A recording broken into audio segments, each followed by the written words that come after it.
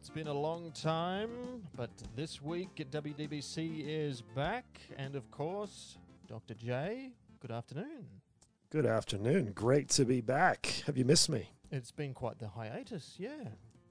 Hiatus, junket. People have been, screaming, when's the podcast back? Yeah, is that what's all in my inbox? Well, I'm glad to be back and very grateful for everyone who helped out and stepped in. And it's a comforting thing to know that you have people that you trust who are leading and shepherding and guiding, so that you can be away. It's great. So you had a massive family trip in the US. How many weeks were you away for? 5? 5. Yeah, the kind of holidays that Americans dare to dream of. So how'd you go? What did you do? What'd you get up to? Where'd you go? Well, we were tremendously blessed. I mean, the Lord was looking after us the whole time and just really, really blessed. We were able to kind of have 5 legs to the trip. The first was in Los Angeles, where I'm from, and then we went up to Montana, and we were there for about a week, catching up with Joanna's sister and her family. And then we went to Chicago, Wheaton specifically, which is where Joanna and I met and where I went to uni. And Joanna's brother, Jeffrey Buster, and his family are there. Many people remember Jeff. He was on staff here a few years back. And it was also our homecoming there, or my homecoming, which was great. And then from there, I went to Portland for a family reunion, back on the other side of the country, then back to LA for another week. So 5 legs, but in the kids' minds, it included 3 Disneyland days. So I think 3 is sort of the big number for them. Yeah, and 3 days is kind of a necessity for seeing Disneyland. It's a big park. It's a massive place. It is a massive place, and you get to there's actually 2 parks that face each other. A lot of people who haven't been there don't realize this, but in LA there's California Adventure Park, and the entrance to that looks right across to the entrance to Disneyland. So, yeah, you really need 3 days. It was fantastic. Was it weird for you? Because how long since you'd been back? I personally had been back pre-pandemic. I want to say 2018, but as a family, we hadn't been back with our kids. It would have been like 6.5 years. Yeah. So have you found Australia has kind of changed who you are? When you go back to the US now, does it feel like home or do you feel like a tourist? Wow, that's a great question. I would say neither. And I'd be interested to get your take on this too, Arden, because I don't know if I'm changed more by where I've been, like where I'm living now, or the fact that I left. Yep. Like the fact that you leave, I think, brings a separation, and you have to go through kind of a recalibration of who you are, your identity, and then you adopt the culture that your new culture, in my case, Australian culture, and which was really 2 cultures because it was Burke, which was one sort of in itself. yeah, one culture, and then Sydney, which is another culture, and so I think going back, you don't go back with the same eyes that you left with. You go back with a broader perspective. You go back with a sense of there's something good to be gained from any place, and there's something to be endured in any place. And so I think your eyes are a little more wide open, which I think helps me appreciate the things that are unique to America. Yeah, and it helps you put up with the things that are difficult about America, like paying tax and tip on top of the price. So annoying. Yeah, you need like a calculator everywhere you go.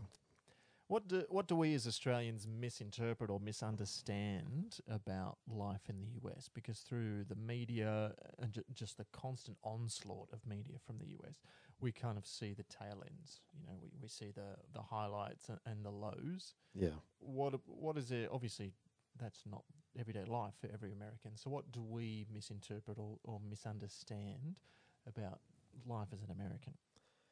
Well, first of all, I'm not going to take the bait and claim that I'm speaking for that I can judge all Australian perceptions. But I'll tell you a little story that, for me, just illustrated the humor of it all. We were back at my alma mater, Wheaton College. So we're at the Welcome Center and grabbing, free coffee and donuts have been put out. And, I mean, awesome Welcome Center. They gave my kids T-shirts and all sorts of gear and everything. So hats off to them.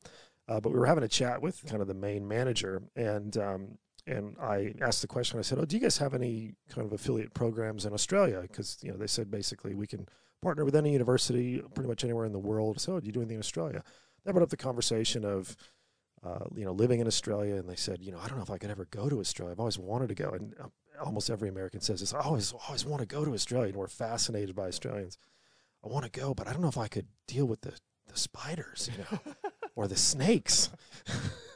It's like, what do you do, To which I respond with, well, there's actually no natural land predator to humans. So you're pretty good there as long as you don't go in the swamps, you know. To more directly answer your question, I responded, I said, well, you know, that's really interesting you said that. I said, because, you know, before I took the trip over here, I said, I had people from our church come up to me and, you know, gently rest their hand on my shoulder. They looked me in the eye and with great compassion and urgency, they said, please don't get shot.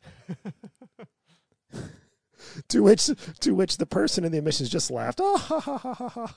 You know, and I thought, no, actually, they're worried that I'm going to get shot over here because that's what makes all the news in the headlines. And so I don't know if it's a misperception by Australians. You know, I felt safe everywhere I went in America, but I also, you know, if given the choice, you know, am I going to be more concerned about a spider bite or getting shot at a mall or a school or somewhere? I'm a little more concerned about getting shot than I am about, you know, the spiders and when there's antivenom and all that stuff. So I found that an amusing exchange as they just sort of laughed in derision, just like the way we laugh when they say they won't come because they're spiders.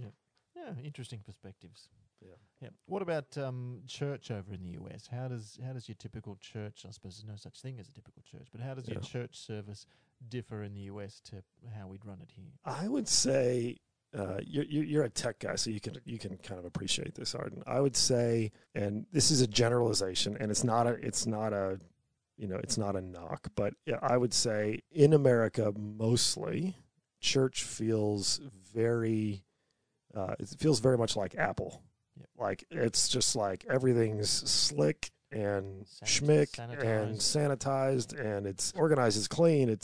They're like, oh, I'm so glad they thought of that. You know, I wouldn't think that I would want that, but here I am, and I'm appreciating that. You know, I sat down at the church my parents go to, and you know, and they're like, oh, here we have our own app, and I'm like, oh, that's cool. And you open the app, and it's like, oh, and here's the fill in the blank. It's on the slide. It's right here in my hand, and you know, it's almost just like, oh, I didn't even think I would want that, but there you go. So it feels very much like a production, which I don't know if is great in church, to be honest, but I do appreciate the intentionality that they bring. I think sometimes in Australia, you know, what we gain in the real life on life community that you find in most Australian churches, I think sometimes we lose in just the, you know, oh, she'll be right. It doesn't really matter. Yeah. You know, just get on with it. It doesn't, you know, it's just church. I think sometimes you get that in Australia, whereas in America, it's like, no, it's church, you know, and there's a sense of gravity to it. You know, don't get me wrong, there's plenty of flaws, you know, a lot of pretense, a lot of people acting, you know, kind of one way, and it feels like a bit of a facade, you know. But yeah. And I guess you could say that about any church here as well. You know? No, certainly not us. No, of course not. Everyone else. No, we're as real as they get. One thing I will say, we're in Montana, and we're in Montana. We're in Kalispell. It's like this mountain town. It's gorgeous. It's like a postcard. I felt like I saw probably a dozen, no joke, 10 Commandment billboards. Just listing the 10 Commandments in a font so small, there's no way you could possibly read it while safely driving by. But they were there nonetheless. And, you know, in that, it was very interesting being in that environment with so many different churches, so many different denominations. And you could really see how in an environment like that, you know, if you have a problem with your church, you just say, oh, I'm going to go try out this one. Oh, and I'm going to try out that one. And I would imagine it would be difficult to commit to a place when it feels like there's so many options. Whereas here in Australia, I feel like you kind of got your denominations, which can be a bit tribal sometimes. And, you know, well, that's who I am. That's what I do. And most people just stick with that. I think as Australians, we struggle with the nationalism that comes along with American Christianity. Yeah, there's a lot of flags on those 10 Commandment billboards. Yeah, that blurring of the political and the spiritual is well, certainly for me personally, very difficult to swallow. Very true. I'm glad you brought that up because so the midterm elections in the U.S. are coming up in probably about 10 days from now. And it was interesting because one church I was at, they had a forum going on in the afternoon where they invited the local candidates for like the school board or, I don't know, the local council, basically. They invited them all there and they had a discussion and a debate.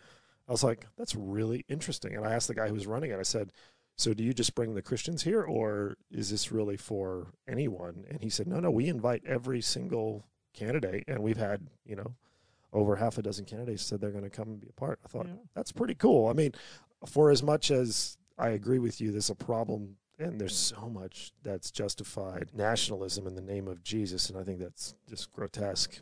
But I do appreciate their intentionality with engaging. What any big things you learned about yourself back in the homeland? I think I felt like I wasn't in a good place when I left, and yeah, feeling like maybe I lost my way a little bit. I think what to me it was like I would imagine a missionary going back on furlough. Yep. And I think the reason that that's so important is when you're in a foreign place for a long period of time and you're in that foreign culture, particularly if you don't have like support system directly around you, you can kind of forget. And I felt like being back in the States, it was like, oh yeah, okay, yep, this is where I was from. And one moment particularly for me was really powerful. We were just on that tour at Wheaton College, and we just walked into the chapel. As we walked into the chapel, the lady's just like, and welcome to the chapel. Here's the pipe organ holds this. It can play this many notes and da da da. And she's just rattling on the facts. But I got teary. Like I really got emotional just standing there. And as my friend said, he said, look, it's all your memories kind of flooding back, and I think that's true. But I realized I was formed in a context at Wheaton and later at Trinity. I was formed in a context where there was an understanding that Christianity was bigger than just the denominations, that the kingdom of God was something that transcended those. It's good to have doctrinal convictions, and there's things about which Christians can respectfully and reasonably disagree without losing the gospel. And it reminded me that I grew a lot in that environment, and that I appreciated trying to see the world, whether it's political science or astronomy or literature, but seeing my world through the lens of Christ, just how much I appreciated that. And so I think for me, the whole that plus just seeing a bunch of family, it was very restorative for my spirit. And yeah, and also I learned I'm getting really old because my joints ache. Well, you walked 50,000 miles. So. I set a move goal at Disneyland. I'm not a move goal, a move record. I was like, wow, I moved more today than I have at any other day in the last however many years I've been tracking it. Favorite ride? Probably favorite ride would have been, it's a toss. We got to, in the Disneyland side, there's a ride called Big Thunder Mountain, which is just kind of a Wild West roller coaster, and we went there. One of the old school wooden ones, like that. Not old school. Like that's the other thing about Disneyland. Like everything works properly. You don't feel like someone's gonna. I shouldn't say this in this country, but you don't feel like someone's gonna die on the ride. You know. But anyway, we got to go there. We went there late at night, and it's an outdoor coaster, so you can see like the whole park when you're up there. And it was so late, we got to ride it 3 times consecutively. It's one of those like get off, run back to the front. I got to do that with my boys, so that was. That was pretty fun. But now you're back in town. What's up next for WDBC? Well, WDBC, we got a lot going on. People have been busy. I know your wife's been involved in this. We got the carols coming up. What have you learned about the carols? You been taking notes or just staying out of it? I'm staying out of it. Yep. Really? At some point, I will get an instruction sheet telling me what to do, and until that moment, I've got nothing to do with it. I've caught wind that there's a drama involved, and I thought, surely Arden Beach is going to get brought into the drama. Is that? Nope. I'm the MC. Are you? Yeah. Well, there you go. Yeah. Look at that. Yeah, people are going to come from far and wide. Oh, excellent. That's why you wanted to promo this today.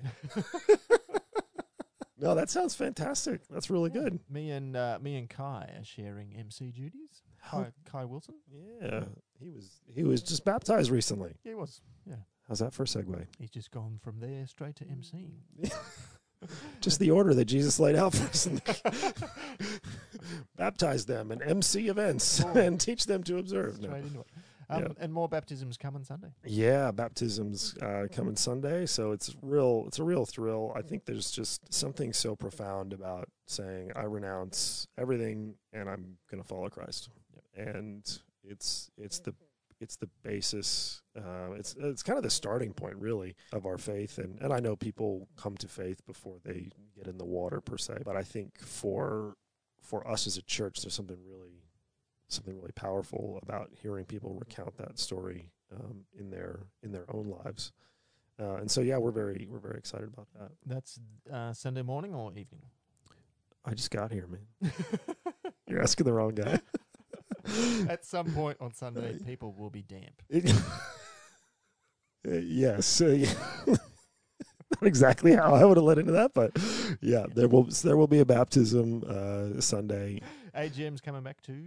Yeah, AGM. So if you're involved in ministry here, we need your report ASAP. But yeah, AGM. It's. I think there's going to be. I always say this every time, but yeah, we're at an important juncture, and we're going to do some things that I think make the meeting move a bit quicker. So looking forward to a new format there.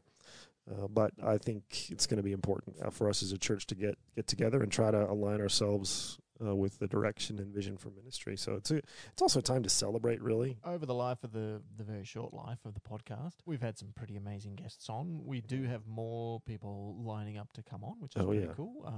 Steve Frost from Horizons Community Legal Centre will be on at some stage. He's always amazing to listen to. Plenty of other people coming too. That was actually the real reason that I went over there.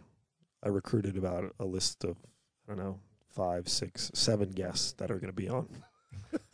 I do have some contacts, some trusted voices in the kingdom that I'm excited to interview and share that with you guys. And I think it's going to be, really, really edifying, and it's something to be learned from what God's doing in other parts of the world as well. But really looking forward to Steve. He's fantastic. Awesome. Well, great to have you back. Yeah, great to be back. Thank you.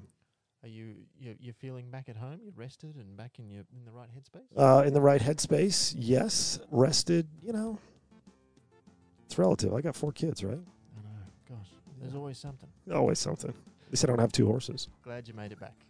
But